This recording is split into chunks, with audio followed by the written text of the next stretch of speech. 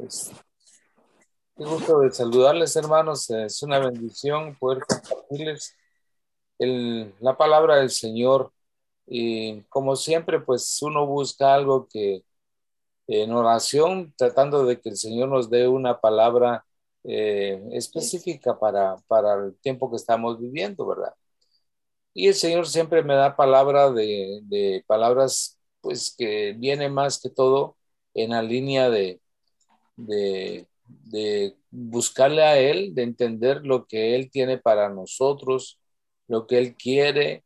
Y hay tantas historias en la Biblia de ver el cuidado, el amor, la protección, la provisión, pues la misericordia de Dios sobre su pueblo.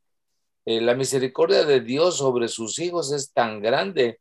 Anoche me volví a pensar sobre lo que habíamos hablado el viernes sobre la misericordia de Dios y decía, Señor, en realidad eres tan misericordioso que tú detienes tu ira, detienes tu enojo sobre la humanidad, porque hay tanta maldad, hay tanto daño, tanta gente, como platicábamos hace un momento sobre la situación que vive México a través del narcotráfico. Y no solo México, sino que también Centroamérica y otros países.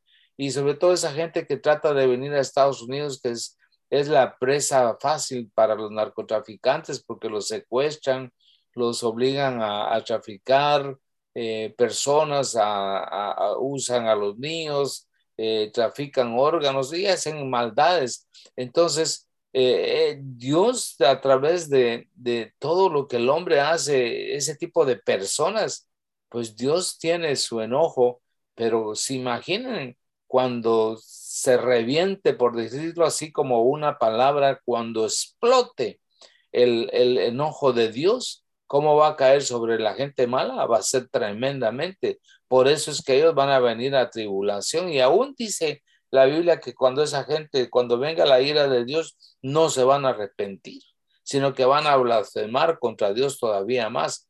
Entonces, pero Dios dice en su misericordia, detiene su venida porque no quiere que nadie se pierda, sino que todos vengamos a salvación. O sea, Dios está dando oportunidad y oportunidad a todas las personas para que se arrepientan, para que en realidad le busquemos a Él. Y esa es nuestra oración, de clamarle al Señor, Señor, detén tu ira, Señor. Todavía no, Señor, haz que mi familia, que mis amigos, pues que todos vengan a salvación, Señor. Queremos ver esa salvación de la gente que todavía no te conoce, ¿verdad? Y esa es la intercesión como lo hizo Abraham, ¿verdad? Orando, intercediendo, como lo hizo Moisés, como lo hizo Nehemías, como lo hacen muchas personas orando, Señor, por favor, todavía no derrames de tu ira, porque la ira de Dios en realidad va a ser tan fuerte como les decía, que ni siquiera idea tenemos de lo que va a pasar. Y yo digo, pobre gente, ¿verdad? Pobre gente los que no acepten a Jesús, los que rechazan a Jesús, los que blasfeman contra Jesús, los que blasfeman contra el Espíritu Santo. Toda esa gente va a tener una situación muy difícil. Y de eso es lo que la Biblia viene y nos habla. Yo quiero hablarles hoy sobre la victoria que hay sobre Moab y Amón. Ustedes creo que han de recordar un poquito de Moab y Amón, o sea, de los moabitas y amonitas. La Biblia nos habla en Génesis 19, 36 al 38 quiénes eran estos. Y nos dice que lo que pasó fue que Lot, las hijas de Lot lo embriagaron a él y se metieron con él, tuvieron relaciones. La hija mayor tuvo un hijo que se llamó Moab y la hija menor después vino y tuvo relación con su papá y su hijo se llamó Benjamín, algo así, pero es son la madre de los amonitas. Entonces, esta historia está en Génesis 19, del 36 al 38, donde vemos que eh, dice que Moab quiere decir la hija el hijo de la madre de mi padre. O sea, como quien dice, mi papá se metió con su hija ¿verdad? Y ahí nació. Entonces, eso es lo que está diciendo esa parte bíblica. Pero ese es un pecado, por eso dice Dios que los amonitas y los moabitas no entrarán en la presencia de Dios hasta la 10ª generación. O sea, hay una condenación para ellos, hay una palabra de Dios muy fuerte, pero sobre todo porque cuando Israel venía saliendo de Egipto, quiso pasar por la tierra de Moab y de los amonitas, y ellos no le permitieron. Le dijeron, tú no vas a pasar por acá. Y venía Moisés con toda esa gente y le dijeron, déjanos pasar, te vamos a pagar, no te vamos a hacer daño, déjanos pasar. Y no los dejaron pasar. Entonces tuvieron que tomar un desvío. Entonces Dios estaba enojado con esta gente. Y esa gente por eso mismo y por su descendencia y todo lo demás, Dios dijo, este pueblo no va a entrar en mi presencia hasta la 10ª generación.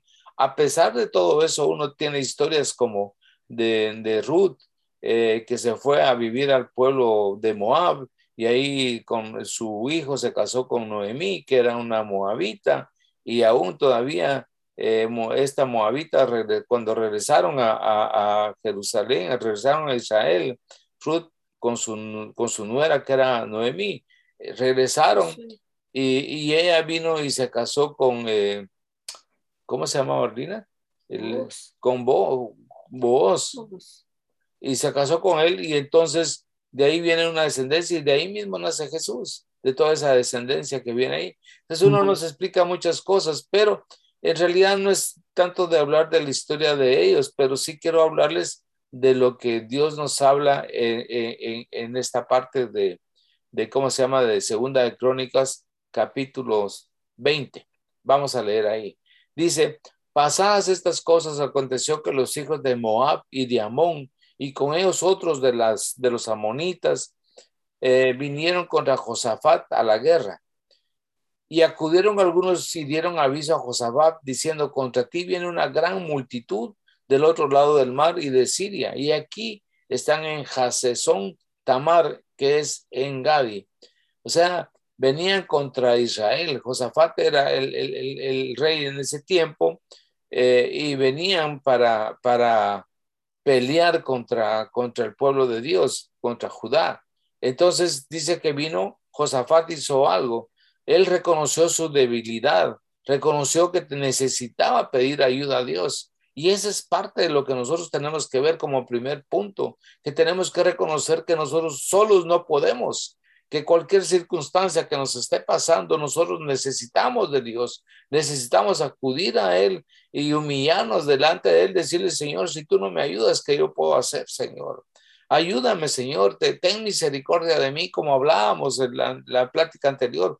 Ten misericordia de mí, que tú extiendas tu misericordia, Señor. Ayúdame, reconozco que yo no puedo, reconozco que te he fallado, perdóname, pero necesito tu ayuda. Y eso es lo que hizo Josafat con el pueblo de Judá. Dice, entonces en el 3 dice, entonces él tuvo temor y Josafat humilló su rostro para consultar a Jehová e hizo pregonar ayuno a toda Judá. Mire, no solo se humilló, no solo clamó a Dios, sino que también ayunó y le dijo a todo el pueblo, no solo yo soy el que tengo que ayunar, no solo yo soy el único que tiene que orar, no, todos nosotros tenemos que hacerlo, todos nosotros tenemos que ayunar, tenemos que orar. ¿Por qué? Porque el problema está para nuestro pueblo. Si no ayunamos, si no oramos, si no clamamos a Dios, vamos a ser destruidos todos. Y eso es lo que está pasando ahora, donde vemos que el pueblo de Dios está ayunando, está orando, está clamando a Dios, está humillado, pidiendo, Señor, ten misericordia, que esta pandemia termine, que esta situación de este virus que está haciendo tanto daño deje de continuar. Señor, destrúyelo, deténlo, Señor, para que todo esto ya no siga haciendo tanto daño, ¿verdad? Porque hay mucha gente de la que ha muerto que no conoció al Señor y que no pudo declarar a Jesús. Vino la muerte y se los llevó y ellos nunca pudieron confesar al Señor. Desde luego que hay muchos hermanos que también fallecieron, que tal vez su tiempo llegó y Dios dijo, no, yo quiero que ustedes no sufran más, vénganse conmigo. Y el Señor se los llevó. Pero ¿y los otros? Los que no conocieron a Cristo. todos ellos saber qué pasará de ellos, ¿verdad? Entonces todo el pueblo dice que clamó en el 4, miren lo que dice del 4 al 5, dice, y se reunieron los de Judá para pedir socorro para pedir socorro, dice, ¿verdad? A Jehová. Y también de todas las ciudades de Judá vinieron a pedir ayuda a Jehová. Entonces Josafat se puso en pie en la asamblea de Judá y de Jerusalén, en la casa de Jehová, delante del atrio nuevo. Entonces dice que de todas las ciudades de Judá, toda la gente vino. Ahorita Guatemala veo que está en un ayuno de toda la nación. Convocaron a un ayuno pidiendo al Señor misericordia, pidiendo a Dios auxilio, pidiendo a Dios por muchas razones, ¿verdad? Que detenga la violencia, que detenga la mortandad, la extensión del bicho, que detenga todo y que haya pues un temor a Dios. Entonces, aquí pasó lo mismo. Josafat llamó a todos y dijo, tenemos que orar, tenemos que ayunar, tenemos que clamar al Señor. Entonces, dice que también en el 20, voy a seguir en el 6 en adelante, donde vemos que declaran quién es Dios y recordaron la promesa de Dios. O sea, Señor, tú eres esto, ¿verdad? Y ellos dijeron, tú eres el gran Dios, el único poderoso, pero tú nos prometiste, Señor, que siempre nos llevas a defender. Eso es lo que está diciendo del 6 en adelante. Y dijo, Josafat dijo, Jehová Dios de nuestros padres, ¿no eres tú Dios en los cielos? Y te tienes dominio y que tienes dominio sobre todos los reinos de las naciones. ¿No está en tu mano tal fuerza y poder que no hay quien te resista? Dios nuestro, ¿no echaste tú a los moradores de esta tierra delante de tu pueblo Israel y lo diste a los descendientes de Abraham, tu amigo para siempre? Y ellos han habitado en ella y te han edificado en ella santuario a tu nombre, diciendo, si mal viniere sobre nosotros, o espada de castigo, o pestilencia, o hambre, nos presentaremos delante de esta casa, delante de ti, porque tu nombre está en esta casa. Y a causa de nuestras tribulaciones clamaremos a ti, y tú nos oirás y salvarás. Mire lo que está diciendo aquí Josafat. Señor, tú eres nuestro Dios, tú eres el que nos dio esto, tú eres el que me ha dado la vida, tú eres el que nos ha provisto de este territorio, tú me has dado esto, Señor. ¿Cómo es posible, Señor, que ahora en este momento tú no nos defiendas? Mira a esta gente que nos está haciendo daño. Tú dijiste que si viniera mal contra nosotros, y ahí menciona en el 9, dice, si viniera espada de castigo o pestilencia o hambre, nos presentaremos delante de esta casa, o sea, en la asamblea, en la congregación, en el templo, donde fuera ellos estaban clamando a Dios por esa ayuda para que los sacara de esa tribulación. Y ellos dijeron, Señor, tú has dicho que cuando estemos en tribulación vengamos a ti, pero se da cuenta que ahí menciona que viene que espada, dice, de castigo, viene pestilencia o hambre. O sea, son cosas que Dios permite que vengan a las naciones, que vengan a las personas para que las personas en realidad reaccionen y se den cuenta que necesitamos de Dios, que clamemos a Dios, que necesitamos estar en esa comunión con Dios y darnos cuenta que no podemos apartarnos de Él. Por eso el Salmo 91 es muy usado, porque dice que el que habita al abrigo del Altísimo mora bajo la sombra del Omnipotente. Diré yo a Jehová, castillo, esperanza mía, castillo mío, y Él me librará de la peste destructora, de los lazos del cazador. Y aunque ande la mortandad de día y pestilencia y todo lo demás, Dios será nuestro guardador, nuestro escudo. Pero si yo no estoy bajo esa protección, pues Dios no me puede resguardar. Y uno dice, pero aquel hermano era tan precioso, era un predicador, era un pastor, y la peste esta se lo llevó. Bueno, Dios sabe qué es lo que pasa, ¿verdad? ¿Por qué se lleva a ello? Quizá para que la población, el pueblo, la iglesia o la familia se den cuenta que necesitan clamar a Dios, necesitan orar más, qué sé yo, cuál sea la razón.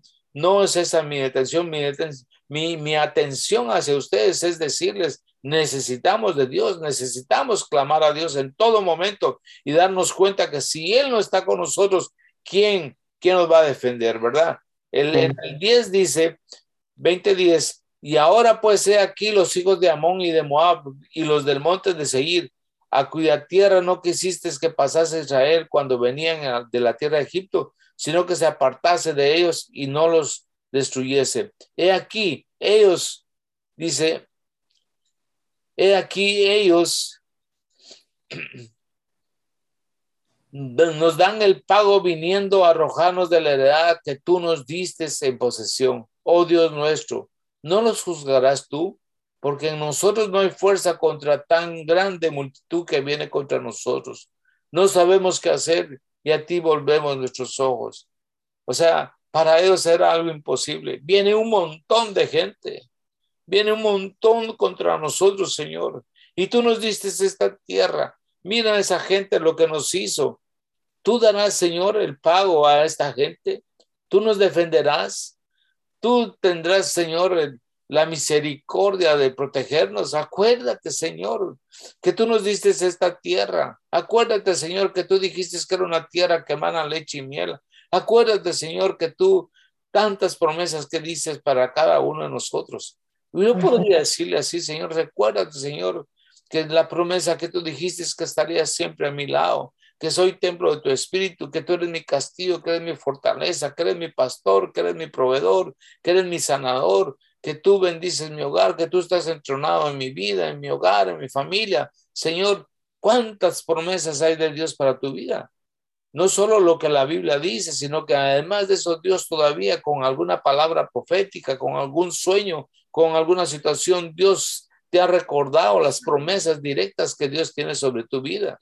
O sea, hermanos, ¿por qué no poder nosotros clamar? Dice en el 13, mire, cuando Dios habló al pueblo, Dios tomó a un profeta y le habla al pueblo y le dice en el 13, y toda Judá estaba en pie delante de Jehová con sus niños y sus mujeres y sus hijos. Se da cuenta todo el pueblo, dice, estaba clamando a Dios porque definitivamente tenían miedo. O sea, nosotros podemos decir, Señor, tengo miedo que este virus nos afecte, Señor, yo veo que el vecino, que aquel amigo, que esto y que aquí, Señor, pero yo clamo a ti, oh Dios, clamo a ti porque eres mi ayudador. Tú prometiste que la peste destructora no me dañaría, tú prometiste guardarme de la peste, tú prometiste que si estoy bajo tu abrigo, y entonces yo empiezo a decirle, Señor, Señor, ¿verdad? Empiezo a confesar su palabra, empiezo a declarar quién es Dios. Tú eres mi Padre, eres mi protector, mi escudo, mi fortaleza. Señor, tú prometiste esto y yo creo en ti, ¿verdad?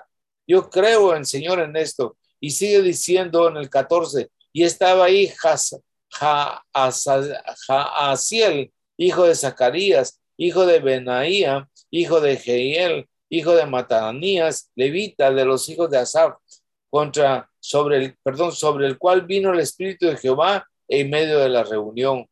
Y dijo, oíd, Judá todo, vosotros moradores de Jerusalén, y tú, rey Josafat, Jehová dice así, no temáis ni os amedrentéis delante de esta multitud tan grande, porque no es vuestra la guerra, sino de Dios. ¡Hala, qué maravilloso! Esa palabra es tremenda. No temáis ni os amedrentéis delante de esta multitud tan grande, porque no es vuestra guerra, sino de Dios. O sea, esta gente rebelde, esa gente de la simiente de la serpiente está peleando contra Dios, y Dios dice, ok, ustedes están peleando conmigo, están queriendo eliminar a mi pueblo, están queriendo que la iglesia sea destruida, están queriendo que ya no se predique la palabra, están queriendo que todo el pueblo, mi gente, mis hijos desaparezcan. Pues yo les digo un momentito, porque ustedes están peleando conmigo, no con mi iglesia. Ustedes quieren que ellos desaparezcan para que ellos no me anuncien, para que ellos no me prediquen, para que ellos no cuenten de las obras y los milagros que yo hago, para que ellos ya no sigan echándolos fuera a ustedes, para que ellos ya no lleven las buenas nuevas, para que ellos ya no oren por los enfermos. Pero un momentito, les dice el Señor, ustedes están peleando conmigo, pero a mi iglesia no la van a destruir porque yo voy con ellos como poderoso gigante. Dice en el 16, mañana descenderéis contra ellos. He aquí que ellos subirán por la cuesta de Cis y los hallaréis junto al arroyo antes del desierto de Jeruel. No habrá para que peleéis vosotros en este caso. Paraos, dice, estaos quedos y ved la salvación de Jehová con vosotros. Oh Judá y Jerusalén, no temáis ni desmayéis, salid mañana contra ellos, que Jehová estará con vosotros. Ah, gloria a Dios. Dice en el 18, entonces Josafat se inclinó rostro a tierra, así mismo toda Judá y los moradores de Jerusalén se postraron delante de Jehová y adoraron a Jehová. O sea, esa palabra de Dios que les vino a ellos, dijeron, Señor, gracias porque nos respondiste. Y esa palabra la tenemos nosotros, hermanos. Por eso yo debo decir, gracias, Señor, porque tú estás con nosotros, porque tú ya venciste a nuestros enemigos, porque tú nos has dado en posesión esta tierra, decían ellos. Y nosotros podemos decir, tú me has bendecido tanto, Señor. Tengo tantos testimonios de lo que tú has hecho en mi vida, que yo no puedo olvidar, Señor, que cuando he clamado a ti, tú has respondido. Cuando te he estado en aflicción, en alguna tribulación, lo que sea, he acudido a ti, Señor, en ayuno, en oración, y tú me has respondido. Entonces dice que ellos alabaron al Señor. Mire lo que dice en el 19. Y se levantaron los levitas de los hijos de Coat y de los hijos de Coré para alabar a Jehová, el Dios de Israel, con fuerte y alta voz. El 20 dice, cuando se levantaron por la mañana salieron por el desierto de Tecoa, y mientras ellos salían, Josafat estaba en pie y dijo, oídme, Judá, moradores de Jerusalén, creed en Jehová vuestro Dios y estaréis seguros, creed a sus profetas y seréis prosperados. Dice, creed. Tenemos que creer, tenemos que confesar, y Dios también tenemos que actuar. Pero aquí Dios les dijo, ustedes tranquilos, no van a pelear ustedes, yo voy a pelear por ustedes. Y dice, en el 21 dice, y ha habido consejo con el pueblo, puso a algunos que cantasen y alabasen a Jehová, vestidos de ornamentas sagrados, mientras salía la gente armada, y que dijesen, glorificad a Jehová, porque su misericordia es para siempre. Y cuando comenzaron a entonar cantos de alabanza, Jehová puso contra los hijos de Amón y de Moab y del monte Seir las emboscadas de ellos mismos que venían contra Judá, y se mataron los unos a los otros.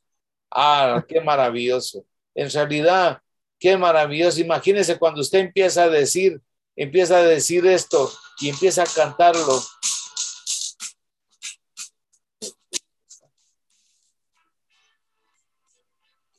Es el pueblo de Dios cantando, diciendo lo que dice esta alabanza. Qué hermoso es, gracias, Señor. Glorifiquemos al Señor, porque su misericordia es para siempre. ¡Aleluya!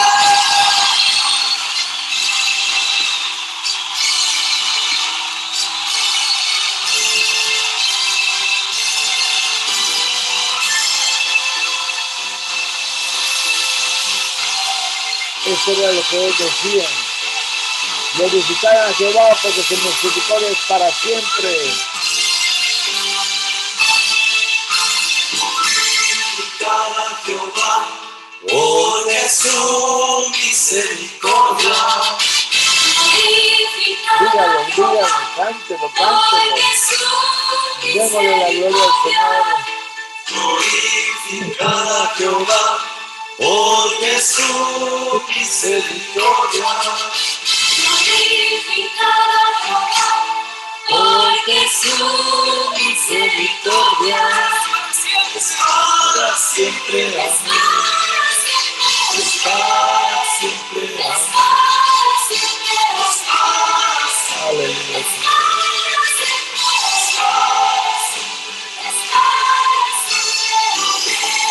Para Jehová, porque su misericordia.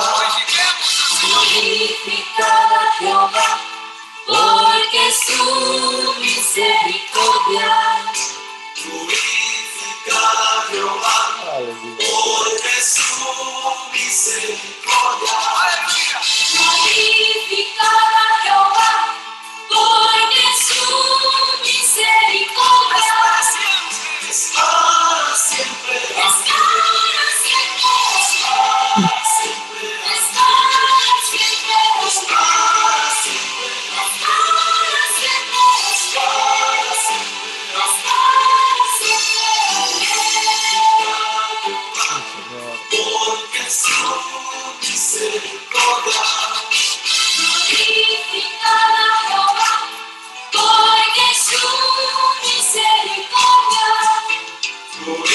Jehová, porque su misericordia. Glorificad a Jehová, porque su misericordia es para siempre. Imagínense todo el pueblo cantándole al Señor, todo el pueblo diciendo, glorificad a Jehová porque para siempre es su misericordia. Dice en el 22, y cuando comenzaron a entonar cantos de alabanzas, Jehová puso contra los hijos de Amón y de Moab y del monte Seir las emboscadas de ellos mismos que venían contra Judá y se mataron los unos contra los otros. Qué hermoso es saber que el pueblo de Dios, cuando se pone a alabarle a Él, suceden cosas maravillosas, cosas grandes y maravillosas. Yo creo que en los momentos de aflicción que tenemos, nosotros tenemos que decir glorificada a Jehová, porque grande es su misericordia, grande es su misericordia. Imagínense después lo que pasó cuando toda esta gente se mató, ese gran ejército que vino contra Judá, ese pueblo, que esos dos pueblos que venían a arrasar, y que venían no solo dos, venían un montón de pueblos para arrasar al pueblo de Dios. Y no pudieron, dicen el 24. Y luego que vino Judá a la torre del desierto, miraron hacia la multitud y aquí yacían ellos en tierra muertos, pues ninguno había escapado, nadie. Y vinieron entonces Josafat y su pueblo a despojarlos. Hallaron entre los cadáveres muchas riquezas, así vestidos como alhajas preciosas que tomaron para sí, tanto que no los podían llevar. 3 días estuvieron recogiendo el botín porque era mucho. Imagínense qué cantidad de gente se mataron entre ellos mismos. Dios intervino y se mataron, y todo 3 días recogiendo botín. Imagínense cuánto se llevaría cada uno. Y dice, y al 4.º día se juntaron en el valle de Beraca, porque ahí bendijeron a Jehová, y por esto llamaron el nombre de aquel paraje del valle de Beraca hasta hoy. Y toda Judá y los de Jerusalén y Josafat a la cabeza de ellos volvieron para regresar a Jerusalén gozosos, porque Jehová les había dado gozo librándolos de sus enemigos. Y dice en el 28, dice que celebraron la victoria y vinieron a Jerusalén con salterios, arpas y trompetas a la casa de Jehová. Y el pavor de Dios cayó sobre todos los reinos de aquella tierra cuando vieron que Jehová había peleado contra los enemigos de Israel. Y el reino de Josafat tuvo paz porque su Dios le dio paz de todas partes.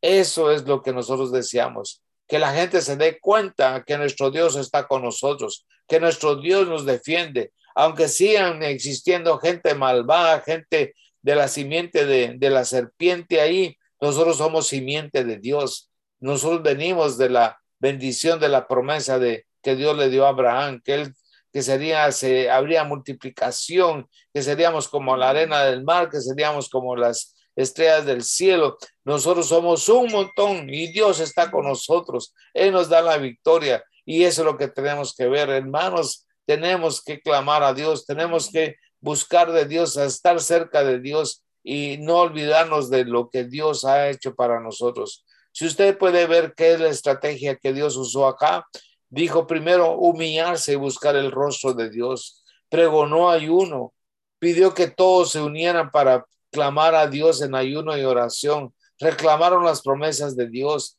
Dios habló y dio dirección, el pueblo adoró a Jehová, recordaron que deben creer que Dios es fiel y verdadero. Algunos fueron escogidos y cantaban alabanzas mientras otros salían a la batalla. Cuando alababan, el enemigo se destruyó a sí mismo. Dios los prosperó, les entregó el botín, hubo fiesta y alabanzas. Los enemigos de Dios tuvieron temor porque Dios había peleado contra los enemigos de su pueblo. Hubo paz en Judá y en sus alrededores. Todo lo que leímos, todo lo que vimos, si usted quiere detenerse, léalo y se dará cuenta de toda la estrategia que Dios usó, cómo Dios pelea por nosotros, cómo Dios viene y le dicen, a mi pueblo no me lo van a tocar, a mis hijos no me los tocan. Por eso Él dice que estamos en la palma de su mano y que de ahí no escaparemos, porque nadie nos va a tocar ahí, que somos sus ovejas, ovejas de su prado, que Él pelea por nosotros, que Él está en nosotros. Hermanos, ¿qué podemos decir? Yo les animo a todos a que nosotros creamos y confesemos la palabra de Dios, que estemos seguros de que Él es nuestro defensor, que Él es nuestro ayudador, que Él es nuestro todo. No podemos nosotros dejar de clamar a Dios, de alabarle y decirle glorificar a Jehová, porque para siempre es su misericordia. Su misericordia se ha extendido para cada uno de nosotros. Su misericordia es tan grande y Él sigue deteniendo su venida. Él sigue diciéndole a todos, arrepiéntanse, arrepiéntanse, arrepiéntanse, arrepiéntanse. Mi pueblo está clamando, mi pueblo ora, por eso yo detengo mi venida. No quiero que nadie se pierda, pero va a llegar un momento que todos los que pelean contra Dios, todos los que rechazan a Jesús, la ira de Dios va a caer sobre ellos. La ira de Dios va a caer sobre ellos. Por eso es que nosotros tenemos que orar y clamar al Señor y predicar el evangelio, predicar las buenas nuevas, anunciarlas y decir que nuestro Dios es poderoso, que Él sana, que Él libera, que Él salva, ¿verdad? Él salva, sana y libera, y echar fuera los demonios que podamos, que se pongan en nuestro camino, echémoslos fuera para que nada nos estorbe y rescatemos a los que están cautivos, a los que están presos. Amén. Hermanos, eso es lo que Dios quiere de cada uno de nosotros. Confiemos en el Señor, alábale siempre cuando estén en situaciones difíciles, alábale al Señor, alábale y decir ese canto, glorificada a Jehová, porque su misericordia es para siempre. Amén. Amén. Padre, a ti sea la gloria. Tú eres quien pelea por nosotros. Tú eres quien ganó la batalla, Señor. Tú eres quien reina y gobierna, Señor. Tú eres quien está sentado a la diestra del Padre. Tú, Señor Jesús, victorioso Dios.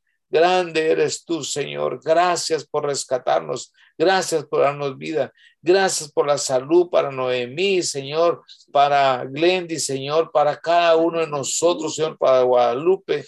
Gracias por la salvación, Señor, que nos has dado, por la sanidad a Chachi, Elizabeth, por la salvación que nos has dado, por las sanidades en Ligia, Señor, en cada uno de nosotros, en la familia Vargas, en mi familia, Señor, por la manifestación de tu Espíritu, Señor, en nuestras vidas. Oh Dios, a ti te adoramos y alabamos y damos toda la honra. Por eso nos regocijamos en ti.